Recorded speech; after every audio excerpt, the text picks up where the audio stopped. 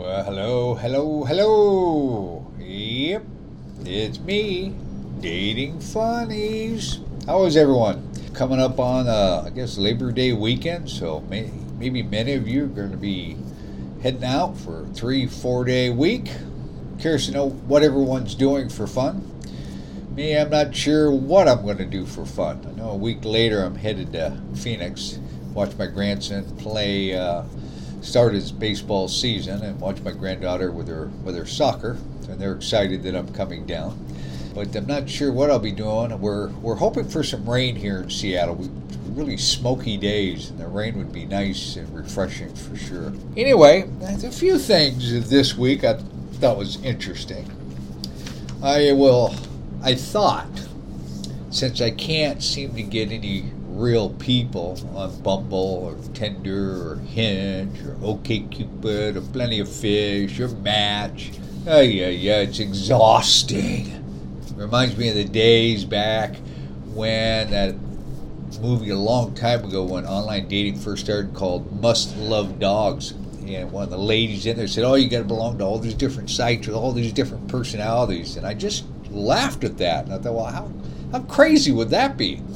15 years later, it seems to be the standard, all the different stuff you have to do, right? Call me crazy. I keep trying. It's crazy. So I thought, I got an email or a little promo piece that says, hey, you can buy a date. Really? Don't they call that prostitution? But there's this site called What's Your Price? So I looked into it. I thought, okay, well, since I can't get any regular dates, maybe I'll buy a date. What the heck? So I went on the site, created a profile, nice, standard, easy, want a date, I'm attracted to younger women, blah, blah, blah. And then the site sent back and shut down my profile. Sent me an email that said I was asking for sex in return for money. And I'm like, show me where that was in my profile, because I kept a copy of my profile. Nowhere in there did I state that that's what I was looking for. So I created another profile and a different email account and ended up putting out $50 to buy credits so I can have conversations with people. So getting all this interest, people that were in my Seattle area, close to where I live, within 5-10 minutes, hey, how great. I got 50 credits. It cost me like 15 credits to open up a conversation. So I had $50 worth of credits, which is about, I think it was 150 credits. So maybe I could talk to 10 people. And I sent out interest. I got requests and offers from people all around the world. So I could clearly see that no one was paying attention to my profile, because I clearly stated I need somebody to be within an hour of Seattle. And then I reached out to a few people. They emailed me back, so that cost me my 15 credits, only to find out that they were fake. They lived in LA. They lived in New York. Even though they said Seattle, they said Redmond. So I felt like I was totally lied to. A fraudulent website, in my opinion. And I was willing to, meet someone. The way it works is someone sends you an offer. Hey, I'll meet you for a date for $50 or $100. And I thought, what the heck? I'll at least try to buy a date. And I get it. As a woman, you got to do the makeup and the hair. And okay, I'll help you with that. It turned out I just pissed away $50 because all of the profiles ended up being fake profiles. I would never go on that site. So I recommend, if you ever, as a guy, if you think about that, or as a woman, you think about, well, that's how I'll get someone to help pay for my nails and my hair, get ready for a date. And I think the whole thing is set up to just take your money. It reminds me of a TV program I watched on Netflix about Ashley Madison. And I guess at one time, I don't know if it's true today, but at one time, like over 90% of their profiles, both men and women, were fake. They're just taking people's money and had all these fake profiles. And that CEO has now since been gone, but I don't know if that's something they do. And if you don't know what Ashley Madison is, you might want to look it up. It's basically people looking for discrete relationships. They're married, looking for a married person. However, I've been on that site Because I thought, what the heck, maybe there's single people on there. And sure enough, there's lots of single people on Ashley Madison. At least so they say they are. And as you know, online dating, you don't know what bag of worms you're going to get chatting with someone, let alone meeting with someone. So it's such a mystery. I'm going to promote a little bit. There's a lady on TikTok. Her name is Sabrina. She's a dating coach. And she's got some great stuff on there. I was going to try to reach out to her to see if I can get her to be a guest.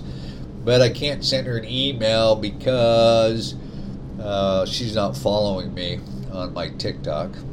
And I don't promote dating funnies on my TikTok. So it could be a little bit of a challenge. But looking at her profile, it looks like, she's a therapist, a dating therapist, dating coach. And she's looking she's actually self-promoting herself for a revenue stream. And there's nothing wrong with that.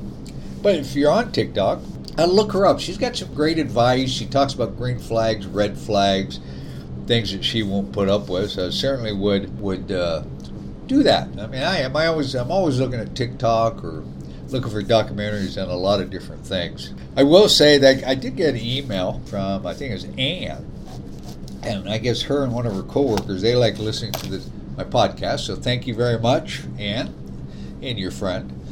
And she sent me an email about how they sit and chuckle and laugh over my escapades. Not laughing at me or laughing about the circumstances and things that happen along the way. And I think that's great. Laugh at me. I don't care. Laugh with me. That'd be great too. I mean, the whole thing has been comical, continues to be comical, and trying to meet and greet people to possibly date. So I've kind of done. I see these TikToks out there. Where are all the good men? Well, the good men have all hunkered down. And that's kind of what I've done. I've just kind of put my head down this summer, getting stuff done around the home front, the business front. And I'm busy. I stay busy. I try to find things to continue to keep me busy with business, my grandkids, things like that, whenever I can. I will say a couple of things that happened this week. I talked about Tawkify setting me up with a blind date again. Only this lady happened to be from San Antonio, Texas. Apparently, at one time she used to live in Seattle. But again, I mean, at Tawkify, I don't think their matchmakers spend any time really reading the profiles. I mean, we all have our preferences. I get it. I got them. You got them. And I just have a preference of what I'm looking for, and what they set me up certainly was not what I was looking for. And I had to chuckle while we're sitting there talking on a Zoom date that she kept moving around in the room trying to get the best possible light so that she thought I could see her better. And of course, the more I saw, the more I didn't find that appealing, which is fine. But I just thought, why not just be stationary, get under light? It is what it is. Just have a phone conversation with someone. Now, I think one of the things I had to laugh is when she told me she owned like 3 cats. And I think it is true, People with too many cats, too many dogs, that's a problem in many ways. So you remember I've talked about in the past about being a candidate for The Bachelor. Well, the same casting group and another casting group has reached out to me, and they wanted to do a screening of programs, and the headline is Still in Your Prime After 69. Interesting. So they want to know if I'd be willing to be a contestant on the show, or at least interview for it. And here's some of the topics they had on there. We know sex doesn't stop after 70, so why does everyone pretend like it does? Very good question. Why do they? We want to hear it all about it. The ups, the downs, and everything in between. Looking for outgoing, proud, fun, engaging individuals 70 plus who will share their sex, dating, or relationship journey with us.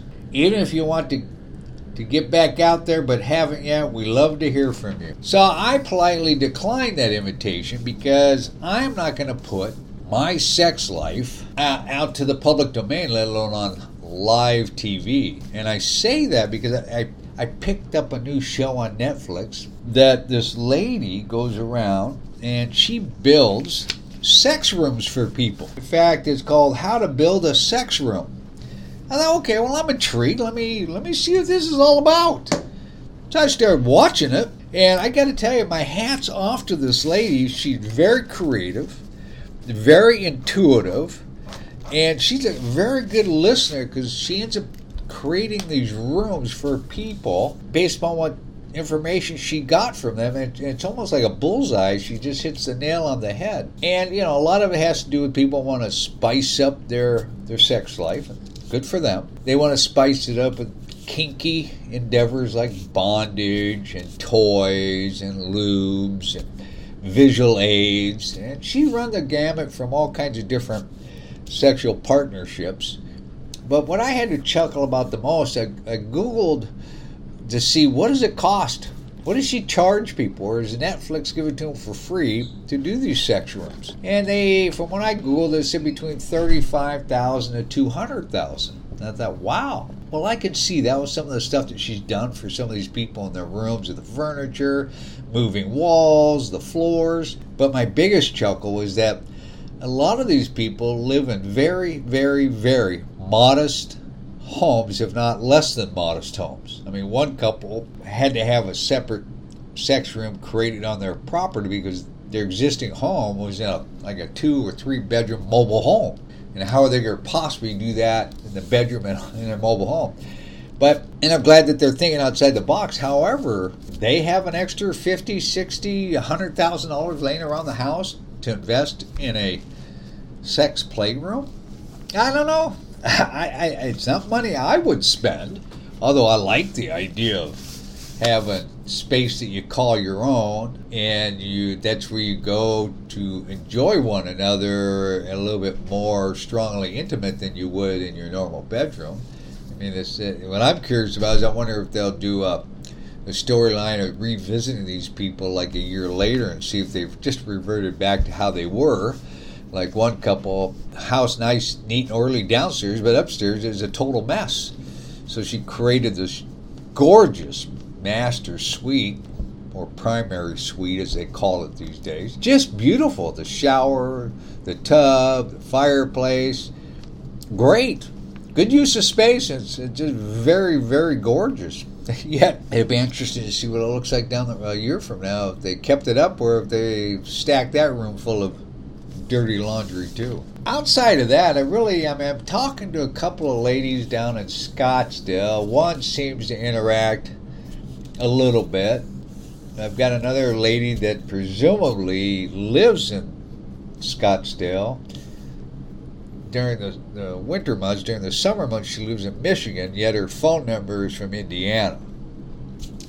I don't know if she's real or not, but I reached out to her because it looked like she had the same kind of interest I did: golf, pickleball, tennis, swimming. So I'll be interested to see where that might lead us.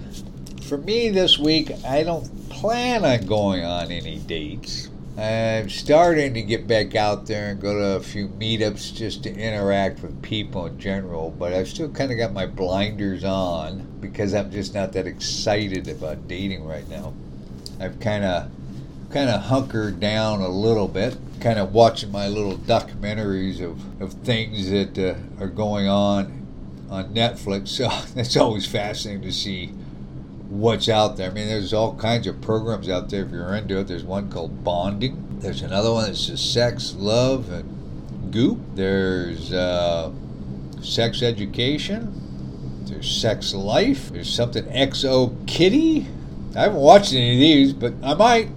One called Pleasure. I don't know. Food for thought. I'd like to, whoever I meet, whoever I start dating, I hope that they kind of think along those lines like I do, because I have enjoyed a kinky playtime with previous partners in the past. It's kind of fun because it's an open line of communication. You're discussing what you like, what you don't like, what you'd like to try, what you don't want to try. Why not? I mean, my whole philosophy is the bedroom's the playroom. Whatever two people agree upon and what two people agree to keep private or not. So tell me about you guys. What's going on around the world with dating? Have you met anyone? Got any funny stories you can share with me? What kind of things you've run into that would be kind of funny to discuss and not laugh at you, but laugh with you kind of, or maybe even laugh at you over the situation. I always get a chuckle. People say, God, where do you meet these people? Hey, every day in a walk of life, you just don't know who they are until you start peeling away the onion, asking a question or two. And it's amazing the different stories that are out there. It's amazing the type of situations that are out there. You know, when none of us are perfect, and we all think we make good decisions, but sometimes we look back and say, wow, why did I do that? Or did I just say that? Or that really just happened, didn't it? Oh my gosh. So it's all in the spirit of dating and trying to meet someone that's at the same crazy level that I am. Again, thanks again for listening to Dating Funnies. Have a great week. Enjoy the rest of the summer. I'm at DATINGFUNNIES@gmail.com. Look forward to hearing from you. Bye for now.